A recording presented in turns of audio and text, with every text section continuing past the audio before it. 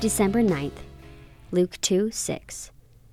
And while they were there, the time came for her to give birth.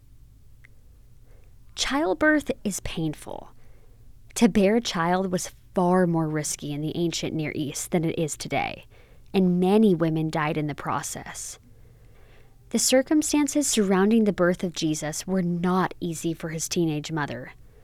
Jesus wasn't born in Nazareth, but almost 100 miles away from home in the small town of Bethlehem.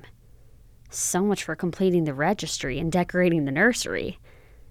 Luke 2:19 records, Mary treasured up all these things, pondering them in her heart. She was the mother of the promised Messiah.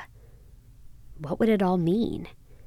Would hardship for the people of God come to an end? We know that Mary's difficulty had only begun. In a little over 30 years, an incredible pain would pierce her heart as she watched her firstborn beaten and slaughtered on a Roman execution rack. And yet, it was all part of God's perfect plan for the greatest good. If you are discouraged by God's plan today, remember that your troubles are only temporary. They are a fog that will disappear when we stand before the light of the Lord.